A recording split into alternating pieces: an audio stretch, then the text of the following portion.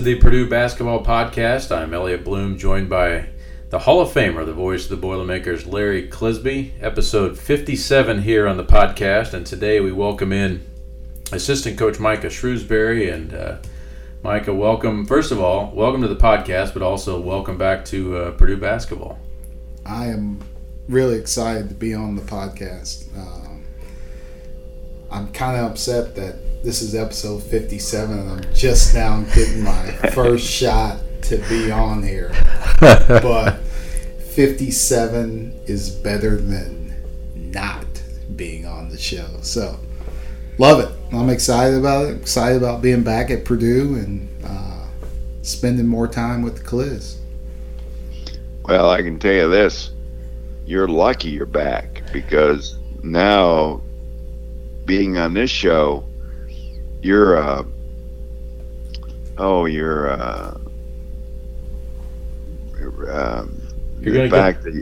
to get the bump is what you're thinking. Yeah, I'm talking about the bump, the famous bump. He's going to get all this publicity, and he's getting it very, very early in his new time back, is what I'm saying. So. There's a phenomenon out there, Mike, is after you're on the podcast, you get a bump in your life. Your social media numbers go up.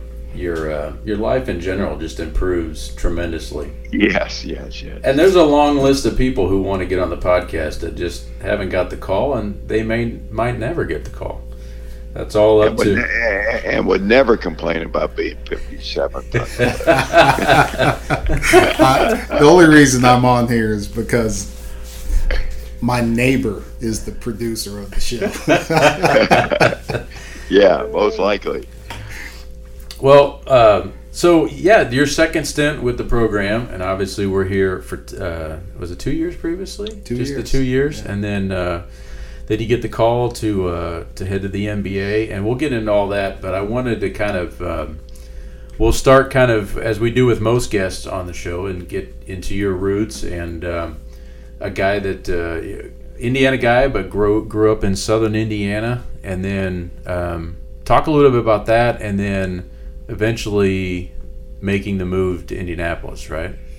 Yeah, I grew up in Tommy Luce territory down in Jeffersonville, Indiana, right on the border there, and it was basketball central, and everybody loved their high school basketball team there, and there's a lot of good talented players that came out of there, so playing on the high school team was like the thing to do, and that's what I grew up like. I wanted to play and be a Jeff High Red Devil. And then we moved before that happened, so I never got to fulfill that promise, but growing up there was great. And then we moved to Indy when I was in the 7th grade, and it was different. It was different, to say the least.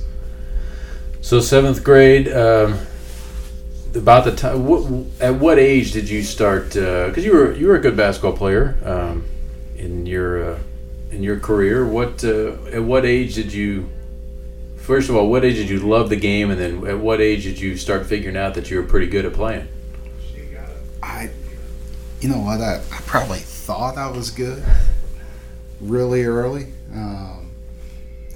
We had this goal in like the bottom in our basement. It was a real basketball goal, but it was lowered, and that's where my buddies and I, we all played. We all went down there and did stuff. And when you live down there on the river, you have 3 choices of schools to choose from.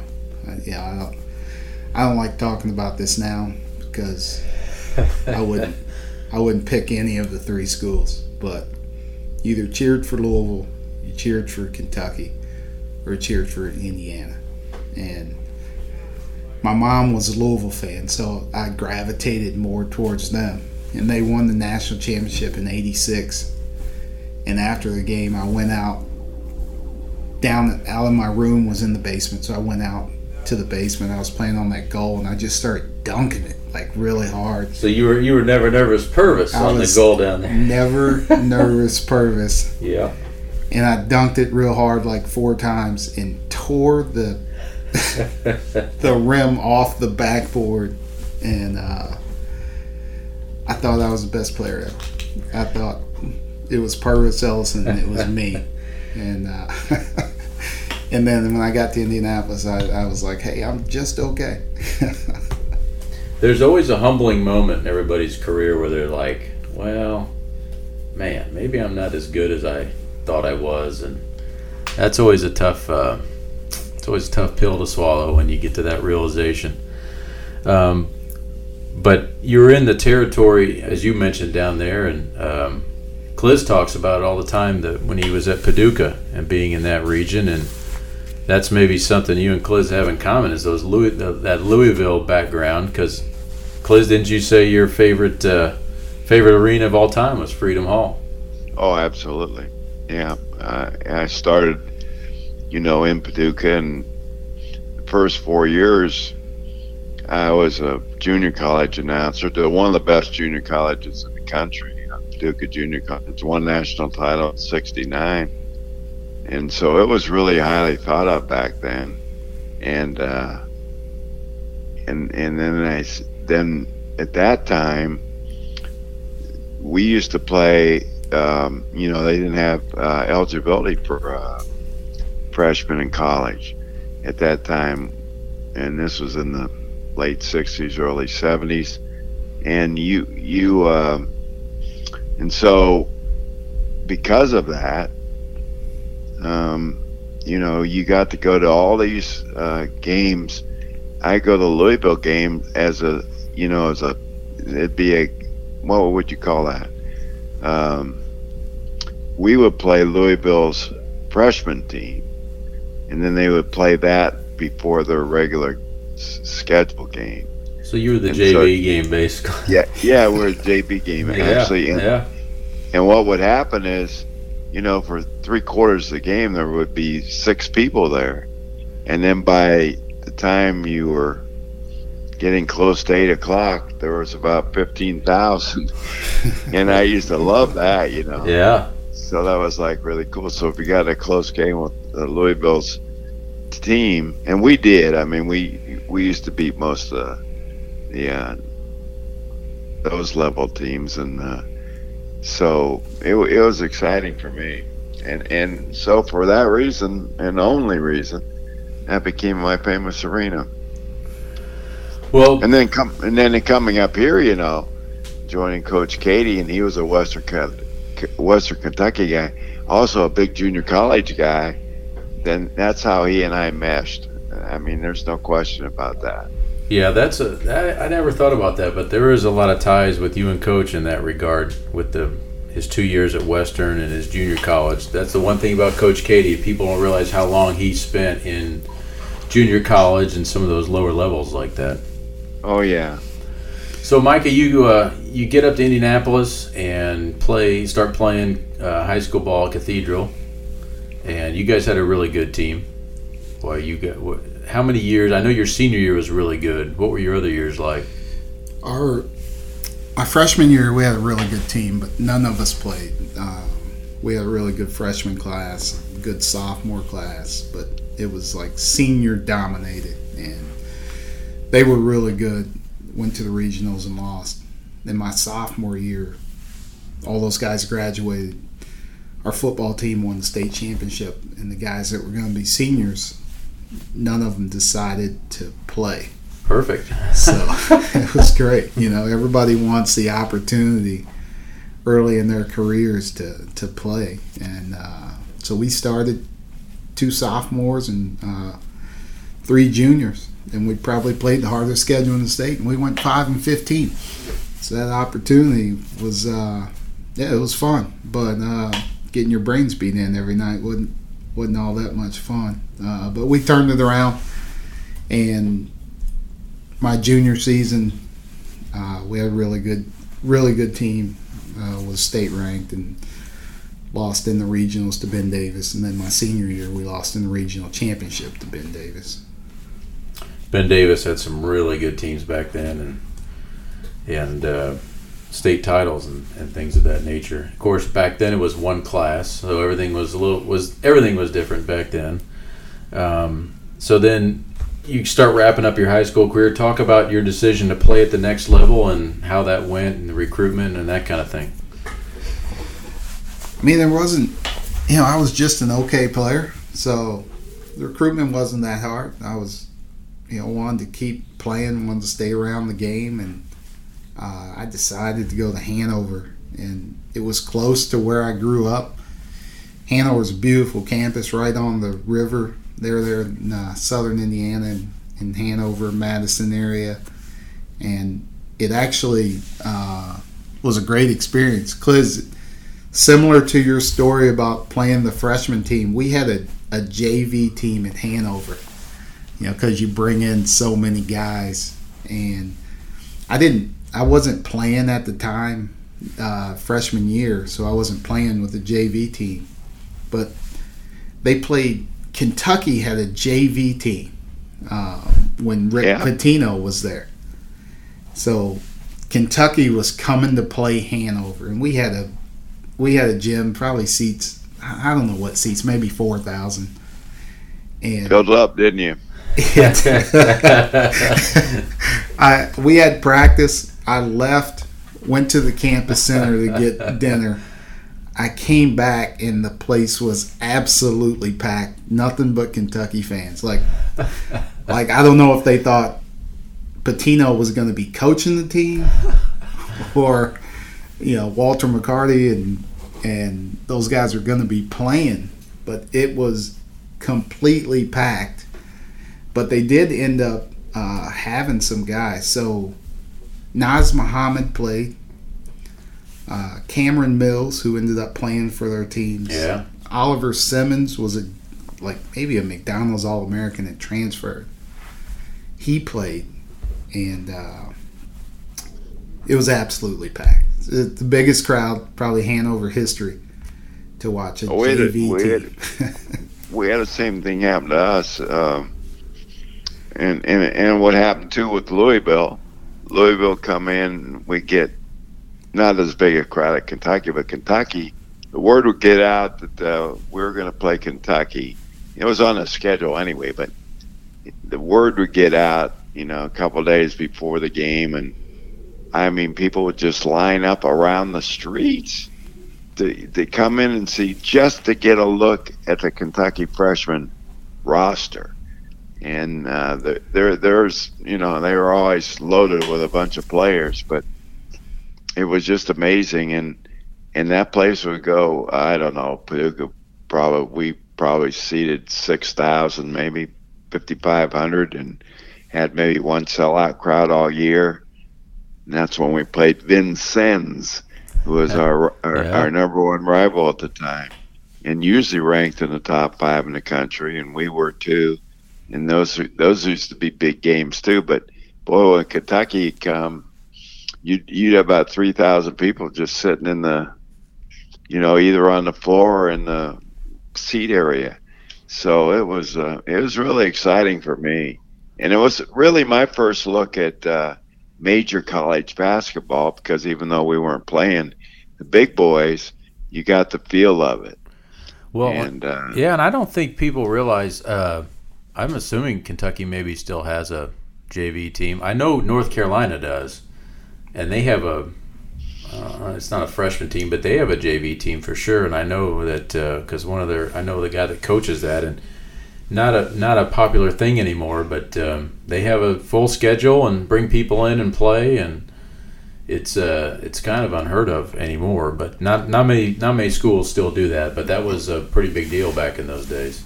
Oh yeah. Well, Kentucky really had that team that we played. They had one more guy that's doing well for himself. Frank Vogel was on the team. There you go. Laker head coach Frank Vogel was on the Kentucky JV team. Wow, that's pretty cool. So that's a good segue. Well, we'll get to that in a minute. Another NBA guy though. But so you get done at Hanover, and at what point did you know you wanted to get into coaching? Pretty early. I don't have a lot of interest. I'm not the most interesting man in the world. You're a simple fellow. Very simple fellow. I love basketball, and if you look at me, I love to eat. So those are my two interests. But I knew early on in my career that I wasn't going to play after college, but I wanted to stay around the game. So I wanted to coach. And Hanover has a lot of we got a lot of guys in coaching. I was going to say that. That was going to be one of my questions. I am constantly amazed. You bring up like, oh yeah, he played at Hanover. And they'll be referencing. Mike will be referencing coaches at all levels. It'll be college, high school, junior college, all these guys, and sometimes he's recruiting one of their players. He'll be like, oh, I know him. I played with him at Hanover, or he played at Hanover, and it's mind blowing how many guys. The amount of guys just in my 4 years that I was there that are coaching either small college, Division III, or coaching high school here in Indiana. It's crazy. Like, you would think that was like the major. Right? You guys have a coaching major there. It's what it seems like, because I'm constantly in awe of all the references you have to all these coaches. It's actually pretty helpful in the business that I'm in to have all of these guys. And they've all had a lot of success. They've all had really good players. A few, Brandon Hoffman at Silver Creek has won the state championship. I believe Stacy Meyer at Greensburg has won the state championship. Dave Benner is at Brownstown. He's either won or been really close. John Miller was a teammate of mine. He's the head coach at Hanover now, and he's been in the tournament a lot of years. So a lot of my teammates are stayed in it, and myself and a couple of guys in my class are coaching. So it's been fun to kind of stay around it with those guys and help each other and watch each other and root for each other as we've gone through our careers. So afterwards, your first stop after your playing days at Hanover, talk through that and kind of how you got that job and how you started getting into it, basically. I just really bothered Todd Sturgeon at Indianapolis, and I knew Coach Sturge. He coached a couple of my teammates there at Indianapolis, and I was lucky enough to get on his staff and learn from him. I was a GA, but we had one full-time assistant and me. So, I got thrown to the wolves early in terms of really learning what it took. And, I was young. I was 22. We had two or three guys on the team that were older than I was. We had a 6-year senior. We had Rob Hummel before Rob Hummel. We had a 6-year guy. Yeah. We had a guy that had gone to the military and come back and played in Division II. So I was young. I had no idea what I was doing, and I appreciate Coach Sturge for just helping me learn. Ian Brown was our assistant. Those guys just kind of showed me the way, a little bit of this is what you're supposed to do. If I wasn't doing what I was supposed to do, then they got on me and they got me corrected, and it was quite a learning experience, but it was what I needed at the time. Well, I think pardon me. The problem with you is you just haven't been with enough experienced coaches in your career. Yeah, if only he could hook up with some guys who know the game a little bit. Yeah, I think he could really take off if that ever happened. One thing when you look back at the stops you've made, Mike, is that I'm amazed at, and I said this to a group of people the other night, and I hate coming off as the old person that says, kids nowadays, but it just seems like now people want. They just think when I'm done playing, I'll be an assistant for Purdue, or when I'm done playing, I'll be an assistant for the for the Celtics, or I'll just move into a front office spot in the league, or I'll just be an assistant coach at Cincinnati or whatever it might be. And they don't realize, like, if you go through most of the coaches, head coaches and assistant coaches in high major Division I basketball, and you go through and look at their bios, there are so many stops along the way at so many places that half of them you've never heard of. And it is a long, like, grind at places where you're making next to nothing, that you do it because you want to get into it, but for the love of the game, and then you just kind of progress and pay your dues. And it just seems like that doesn't register with some people. They're like, hey, this is going to be a process. This isn't like snap your fingers and I'm on Purdue's staff. Yeah, no, that it's like, when I first started out, I was probably the same way. I was, hey, yeah, I'll be assistant at Purdue. And I probably thought that was 2000. I was like, yeah, probably about 2005. Yeah, I'll probably be an assistant at Purdue. Not in 2020. But it's hard, and it's a really competitive business, and there are a lot of people trying to get in it. And I get emails or notes, every day about people asking me, about my journey, and like, hey, what are some of the things that you can help me with, and this and that, or advice. And I tell them, my journey's different than a lot of people's, but I would say just gotta put your head down and grind. And like, if you treat people the right way, and or you're a pretty good person and you work really hard, then things will probably work out for you. But you need a couple breaks here and there. You need something to happen for you, and then it might work out. But sometimes people don't get those breaks. But you got to enjoy where you are. You got to love where you are, and that's got to be your destination. If you're always looking ahead to what you're trying to get to, then you're not focusing on where you are right now, and you're probably not doing your best job at the job that you're at. Right. Yeah. We always call that mentally unpacking. Make sure you mentally unpack so your head's not already on to the next stop. So after Indianapolis, you move on to, what was your next stop after that? I went to Wabash College. I was there for a year. I worked for Mac Petty, who's one of the greatest coaches. He's an icon. He is. Yeah.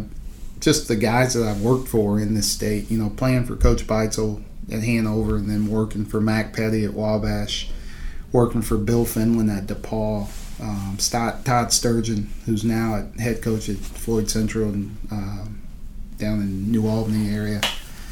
Like, those guys have won probably over 300 games, and I think Coach Beitzel, Coach Finland, Coach Petty, those guys are up in the 4s in maybe 500 games. Like, that's who you want to learn from. Yep. Those are the coaches that had longevity in one place, and Coach Finland's still there, and they have great relationships around the state. They help you build those relationships around the state, and they give you the feel of, this is how you should run a program. So then your first step to Division I was that Marshall, operations director at Marshall for a couple years? I was at Marshall for 2 years. I finished as a GA at DePaul, and we had an unbelievable run at DePaul, and that finished up, and I was a GA there, and I got my master's, and I didn't have a job. So I finished in, I don't know, maybe May or June. Finished my master's. The GA stuff was over, and I didn't have a job, and I was getting married that summer. Oh, that's a good combo. That's how you do it. Yeah. So I got married August 9th. I think I got the call from Marshall like August 4th or 3rd. I was like living at my father-in-law's house, just hanging out, just hoping. I applied for 8,000 jobs. I had to. I sent a resume to everybody in the country, and I finally got a break. Coach Jertz at Marshall hired me, and that was my first time working at a Division I school, and it was actually the first time that I'd left the state of Indiana. I'd been in Indiana my whole career, which is kind of unheard of. So how'd the speech go? So, hey, Molly, pack up. We're moving to Huntington, West Virginia. No offense to Huntington. I'm sure it's lovely. We took that job, and it felt like it was, 22 hours away, and you could get in the car and get there in like 4 hours, 4.5. So how was Huntington? What was going on at Marshall at the time? Were they having football success at that point? We had just missed it. So you missed Randy Moss? We missed Moss, Leftwich, Chad Pennington, those guys. Okay. They still, they love football there, and they get some good crowds, but we missed all the big guys come through. So, unfortunately, that wasn't good. And basketball was just okay. Coach Jersa had just gotten there, so we were kind of in a transition period, and I was a basketball ops guy, so I was learning what to do at that level. I was doing a lot of video work. I was just doing basically whatever they needed, just to try and stick and make sure I did a good job. Yeah, and I think for our listeners who might not be as familiar with kind of the makeup of basketball staffs and everything, at that level, you got to do everything. And there's like we're spoiled here at this level because we have a full-time video person, an ops guy. We have different people that handle different things. And at that level, you could be doing anything. So learn, which is good and bad. It's probably bad for your wife because you probably didn't see her much, but it's good in terms of the experience you're getting. It was, yeah. It's good for your wife too because you learn how to do laundry. Yeah, that probably worked out well for the honeymooners, and hey, I'll see you after the season, honey. I know we're newly married, but we're not going to see each other for about 6 months here. I'd worked at the Division III level, so I was used to doing laundry, and after I left Marshall and I went to IU South Bend, and I got a head coaching job there, and I was one of those guys. There were things I should have delegated, but I was like, hey, I'm just going to get it done. I'll do it. Hey, no, I'll do it. No, you need to do this? No, I'll do it. And laundry was one of them. I was the head coach. I had an office. It was right by the laundry room. So I'd grab the laundry and I'd bring it down and put it in my office. And, most of the time I'd remember a couple of workers, they'd come through and grab it sometimes and do it. But there'd be days that I would just forget. And then we had practice at 3 o'clock or something. It's like 2:45, and I turn around and look, and that laundry from the practice before is just sitting there. And I would just push it down to the locker room, put it in there, shut the door, and walk out. I don't know why the laundry smells like that. Yeah, so you've got that in you that you feel like you have to. I mean, I think that's a good trait to have. That certain guys, we all know who they are. I mean, it's not just unique to basketball. It's any walk of life. Certain people think they're above certain duties, and you're obviously not wired like that. Now, the Cliz, on the other hand, how many times did you send your engineer out to get you food late night, Cliz? As often as I could. and as often as Gary was available, but he was a special dude, man. Like, you can't say that I was like that all the time, because most of the people I was, junior college, stuff like that, they just look at me and what do you got to say, man? And I was scared of mostly all the people that was in our program, so I just did what they told me to do. But no, but yeah, Gary Klein, my longtime original engineer, who of course went on to fame with a great radio company, and you know, we don't get him much anymore because every time we go into a famous store, he knows all the people that run the damn thing. So it's amazing. And I found that out. I went and shadowed him one day, like I was watching. I've heard about all the things he's done out in Las Vegas, and so I decided I was just gonna hang around with him for a day. My goodness, it's unbelievable. Yeah, he'd walk into a shirt store. I mean, a high maintenance shirt store, one that I would never go into. and he would go, and he'd say, and the guy would come out, and Gary'd be fingering some shirts, and then the guy would say, the waiter or whatever you call him, he'd come out and he'd say, "Mr. Klein, so good to see you, sir. I have about 3 or 4 shirts I'd love for you to try on." And that's when I knew he made it to the big leagues and I haven't. Yeah, because those shirts probably took up 4 or 5 days worth of per diem for you. Oh, yeah. Yeah, absolutely. So, Micah, back to your journey, and you're at South Bend, head coach, in the big chair, and then your stop after that. So, I was in South Bend for 2 years, had a really good experience, and just felt like we had built some momentum and started taking that in the right direction. And we had some really good recruits coming in. We had some guys that ended up having great careers there.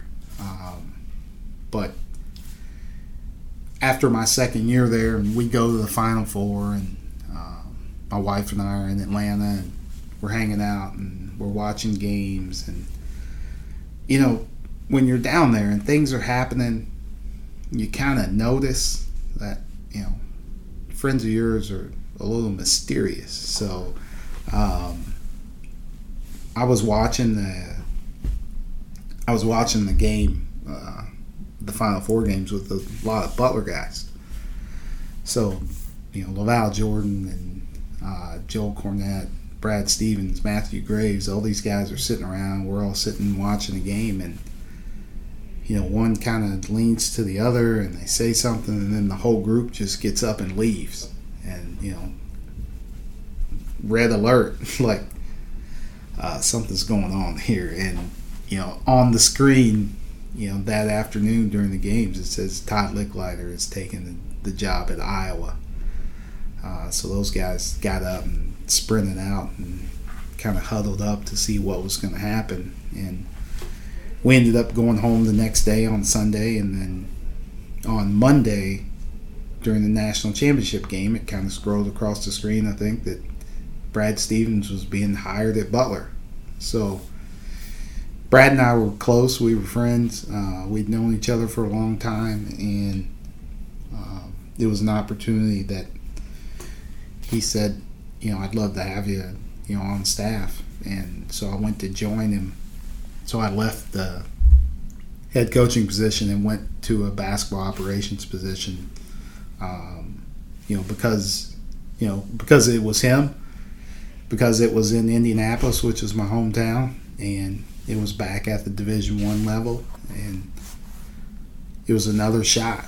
But like I said, you know, things have to happen. Like, right, you have to get lucky every once in a while, and that was probably the first time, or one of the times, that things just kind of happened for me linking at the up right with time. Linking up with Brad is a pretty good thing of thinking where you're going somewhere, because he's considered now might be the best coach in the country at several levels. So that had to be something. It's worked out. I would just imagine. What do you do now with Brad? Do you bother calling him much, or if you need to know something, I'm sure he's willing to pass along the information. No, definitely. And, so I worked for him for 4 years at Butler and then 6 years in Boston. So, wow. 10 years together. And it's not like, it's to the point now. We were close before he hired me, and now, like, we're beyond close. So we're more, like, our families are really family. Like when we were in Boston, that's who we had. Like, we had every holiday together, and we spent a lot of time together. So I just kind of lean on him for advice. Just ask him questions. Steal some plays every once in a while from him. But we don't really talk basketball much. We really, when I talk to him now, it's more family. It's more, what are you guys doing?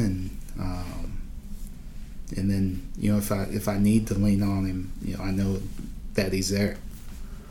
When you came here for a couple of years, you guys had the great runs at Butler, and then you get the call from Coach Painter. I remember when you came up. I remember your first day up here. You came up, and I think you went around the road because it was a recruiting period right away.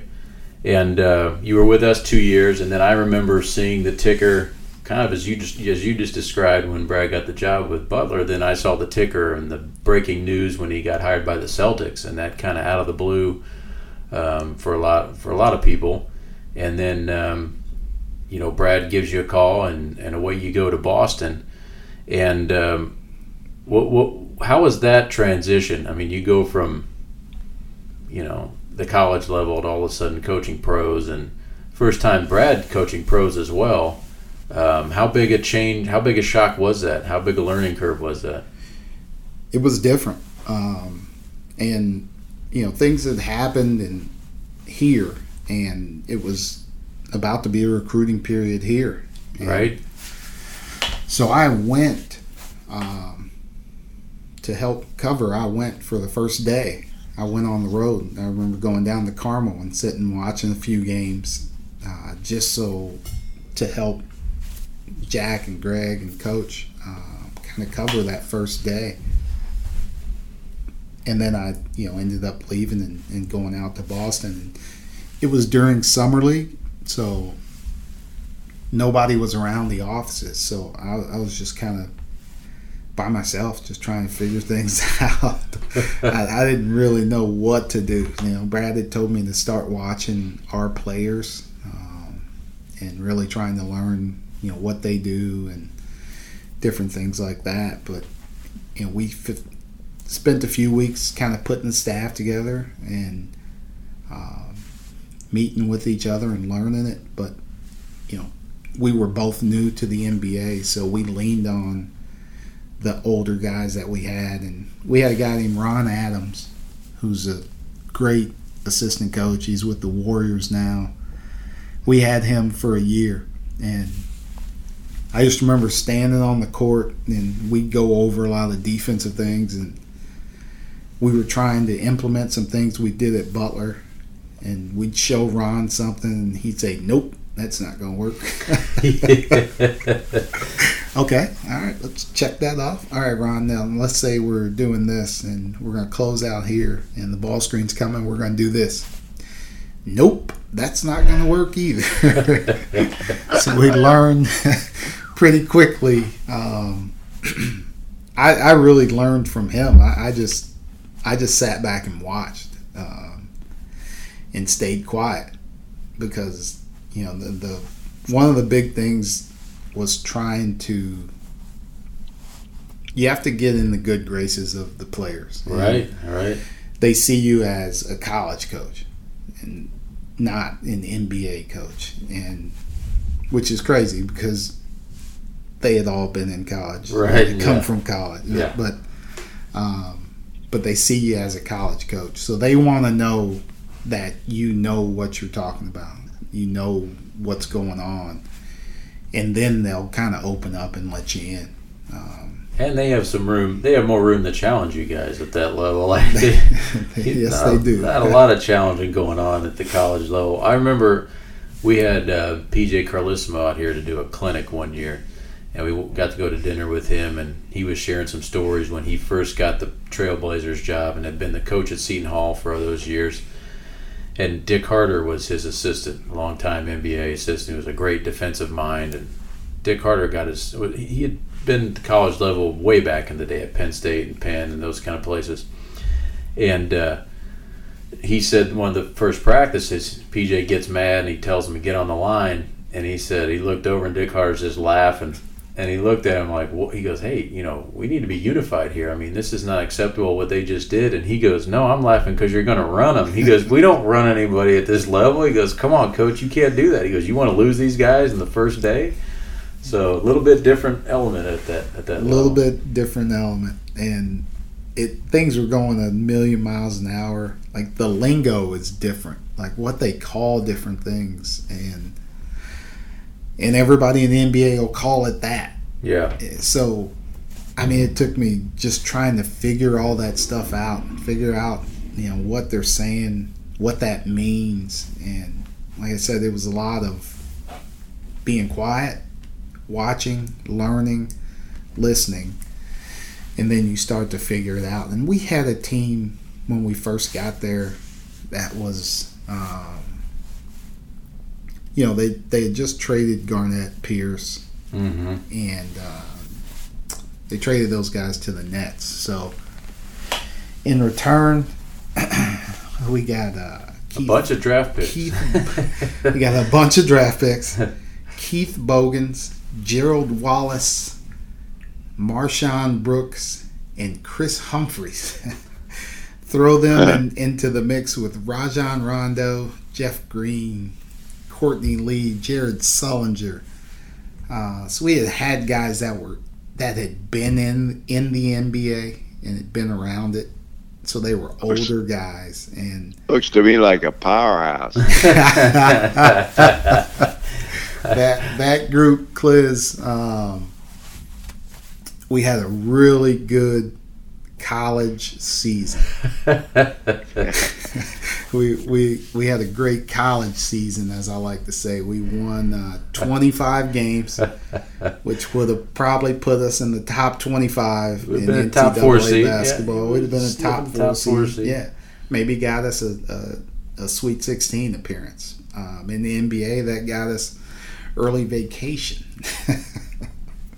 Well, you guys got it going. I mean, you had some good success, and we've talked about this a little bit, but the difference in the seasons, obviously the big difference is you're not recruiting, but the grind of the NBA season, the travel, and the West Coast swings and that kind of thing.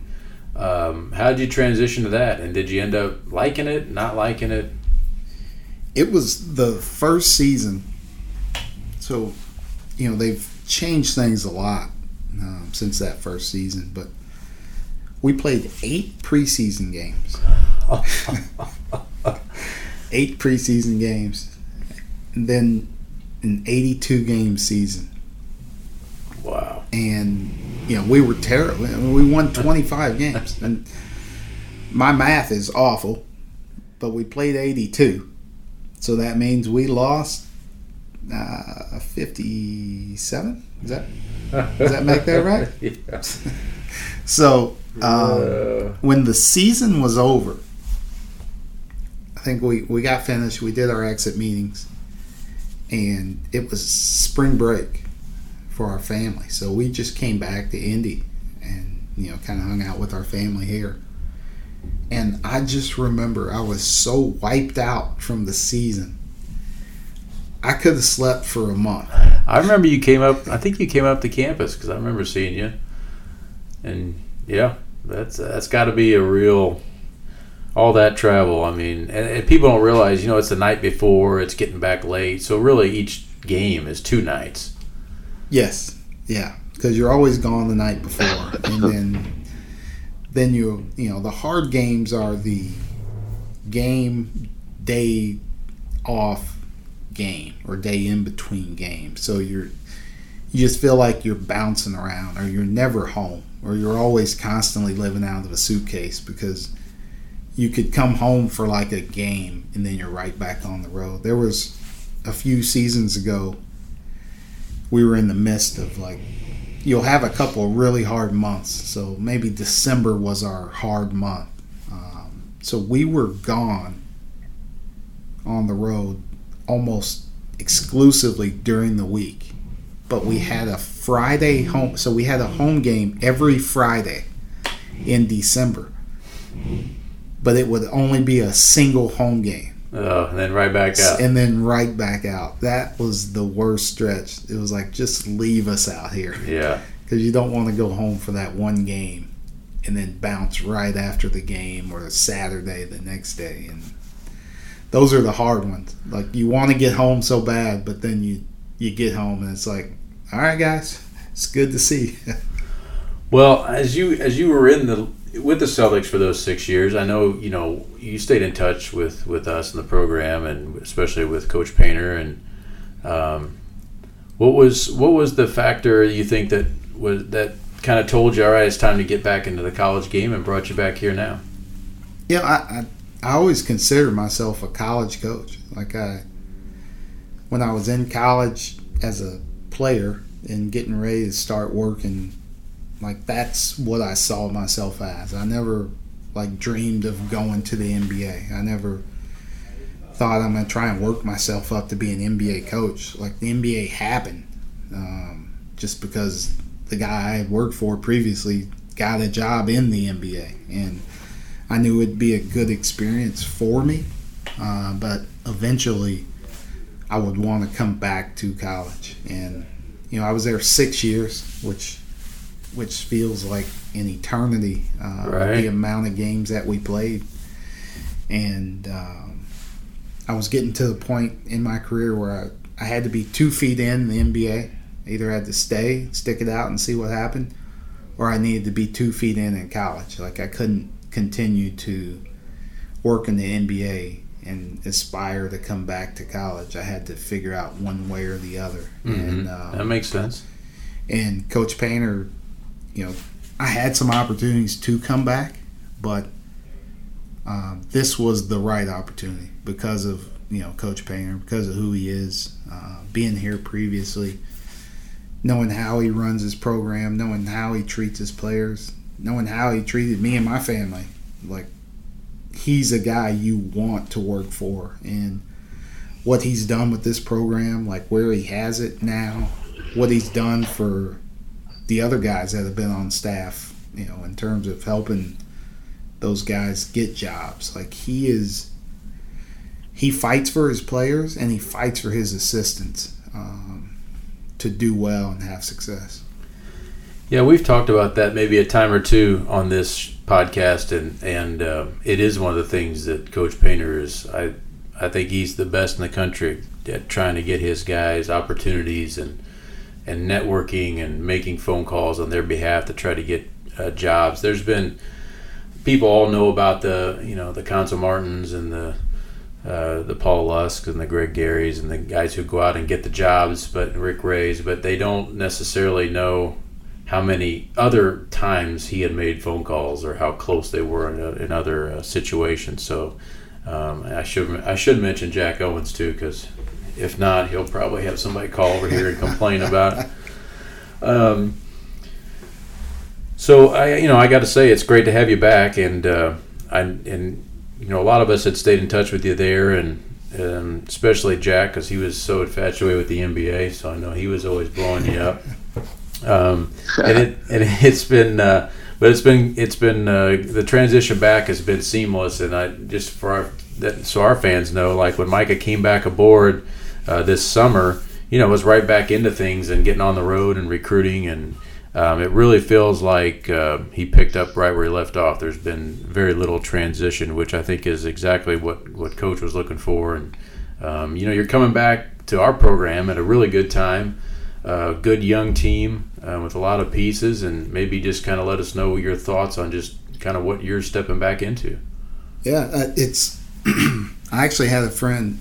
I'd accepted a job, and then we were in the playoffs. So, there was a long kind of waiting period in between there.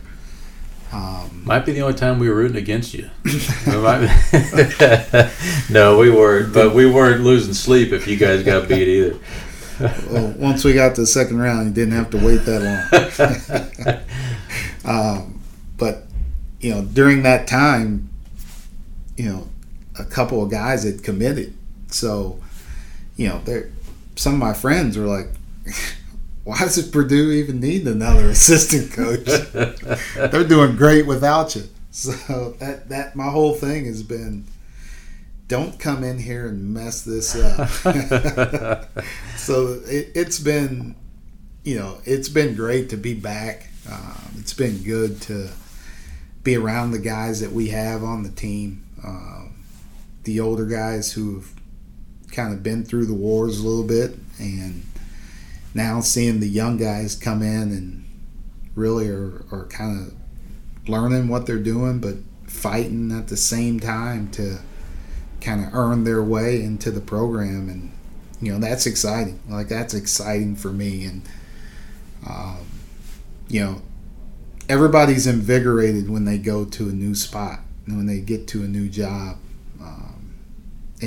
I'm the same way. I've been here, but Purdue is not the same place as when I left 6 years ago. No, it isn't. It's not. So I'm coming back to a new job. I guess I'm, kind of glad that I moved offices. So Brandon's in my old spot.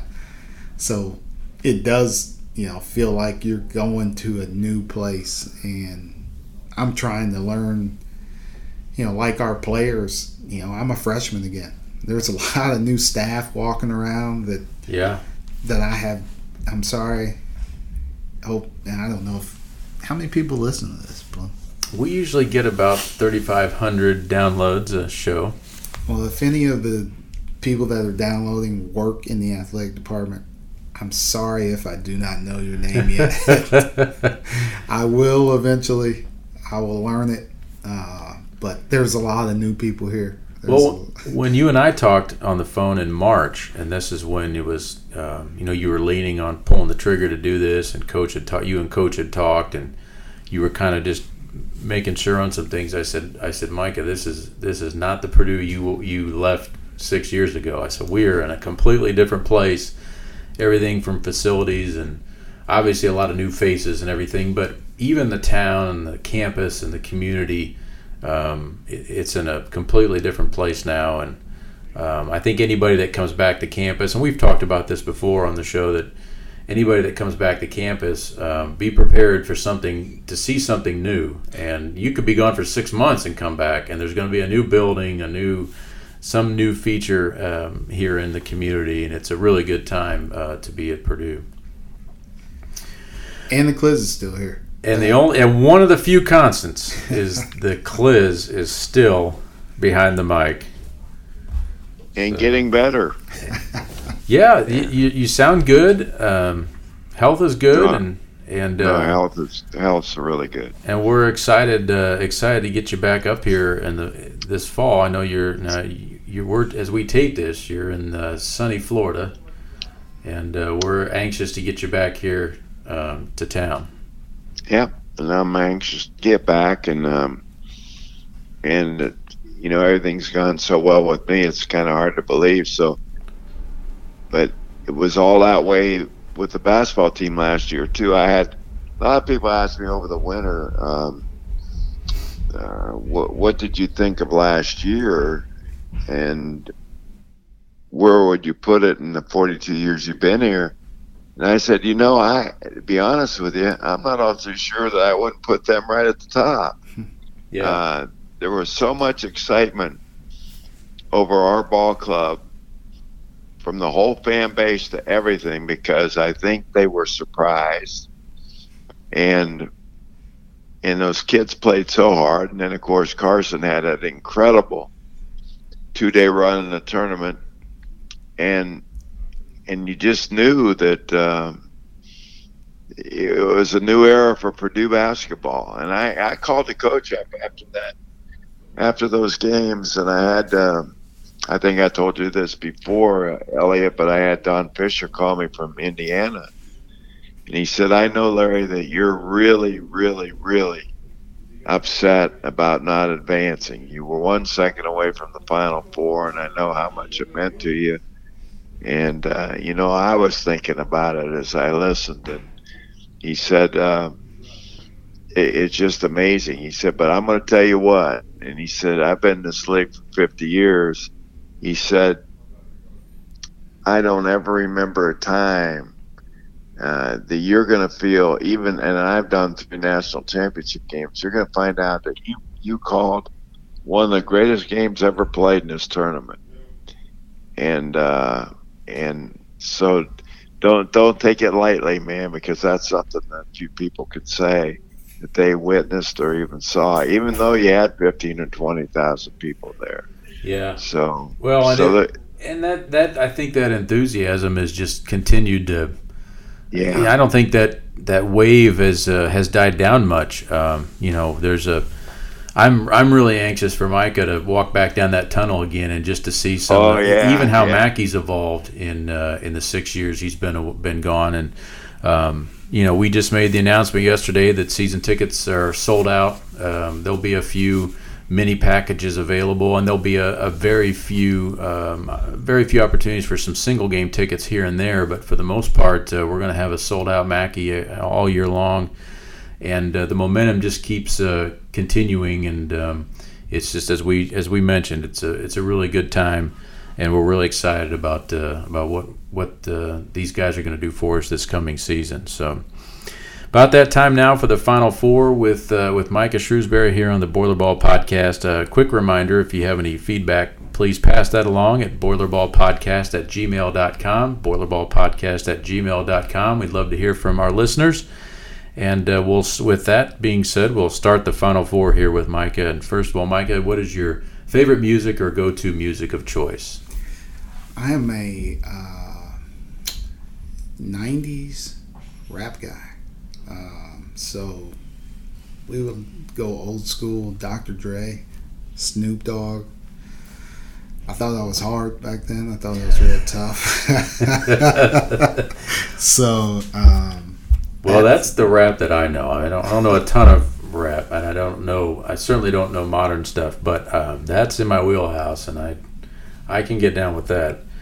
I'm not sure Cliz is rolling around in his Jeep listening to that stuff, but probably not.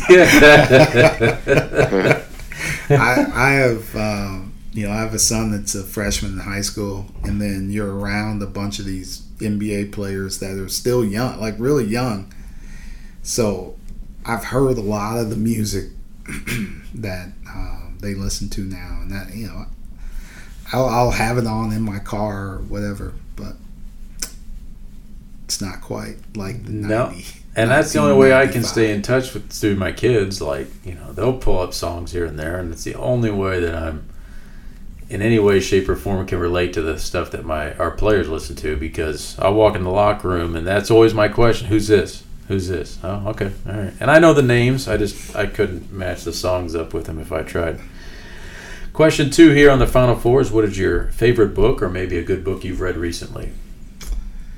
Like I said, I don't have many interests. When you said that, I thought about this question. I thought, oh boy. That is a good question. We've set him up. Let's see. I just tell him he read a book about 20 years ago.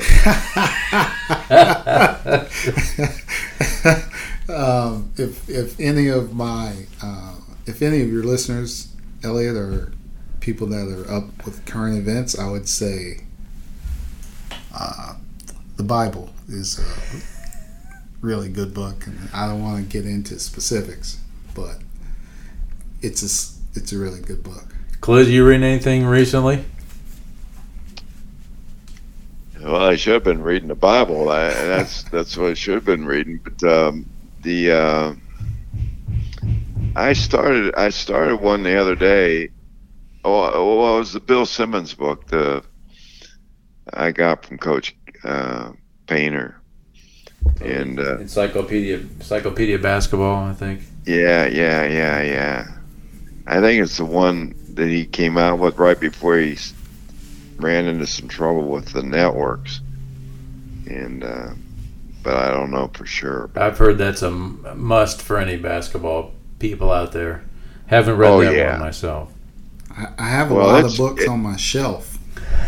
I noticed. Well, yeah, but this is tough. This book is really tough to think about ever completing, because I mean it's about 15 inches wide, and there's a page behind every one of those things, and I can read pretty quick, but I don't know that one. I don't know if I want to tackle that one or not. Well, it's also one of those books where some stuff can get outdated with current players. It's like when you're playing the Trivial Pursuit game and a sports question from the 80s comes on, and you're like, wait a minute, he's not the all-time leader in this category.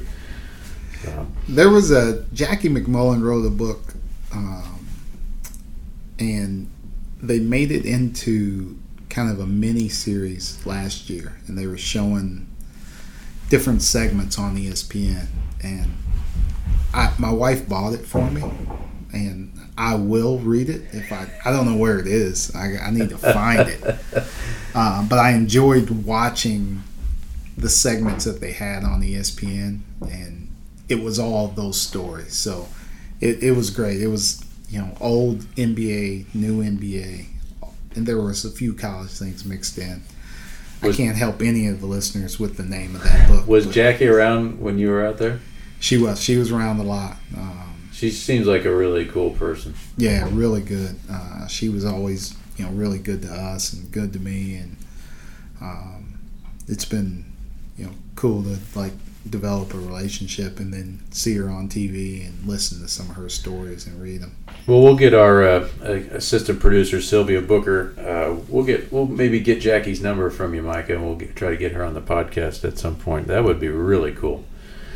Question 3 here on the Final Four. If you could wave a wand and do any profession starting tomorrow, what would it be? Any profession. I'd probably still just be doing this. Other than coaching. I would be a professional television watcher. Movie critic, maybe. Yeah, some kind of critic, food taster. Or actually, I don't know, I would probably do a podcast with you guys. If I could just sit around and watch sports and then talk about it, give my opinion, and it doesn't have to be right. If you keep coming up with these answers, we're going to need more than that, I guess. No, a culinary critic would be really cool. And we were somewhere recently, my wife and I, with some friends, and we were talking about that, and we brought up, and you might remember this guy, your Indianapolis guy, Reed Duffy, was for Channel 6 down there. Reed was a famous culinary critic for Channel 6. He'd walk into restaurants and I think he did a column too in the Star, but that was that would be pretty cool.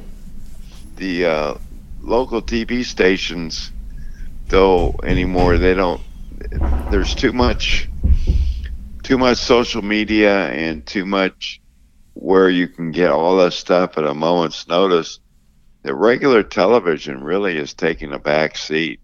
Yeah, you just go to Yelp and get a restaurant review. Yeah, right. But, that used to be a big thing 20 years ago. Hey, Reed Duffy will be in for the don't want to miss this.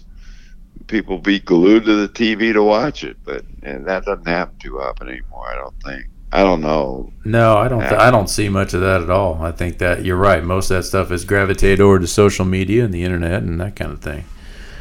A vanishing profession. Final sports announcers are next.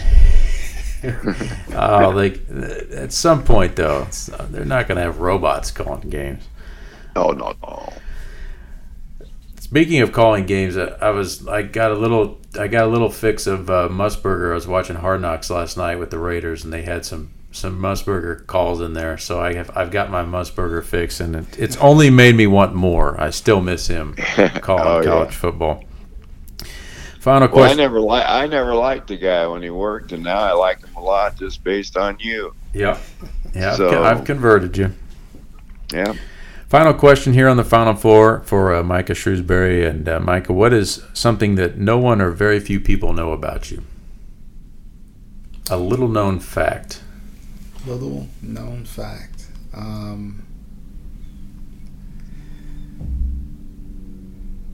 Let's see. I'm pretty boring, man. People understand that. Like, he's pretty boring and he's filthy rich. There's usually things I can think of, like there's usually something I can think of with a person, and I'll be like, well, this is pretty cool about him. But other than you're my next door neighbor now, I'm not sure there is any little known fact. I am not cool at all, man.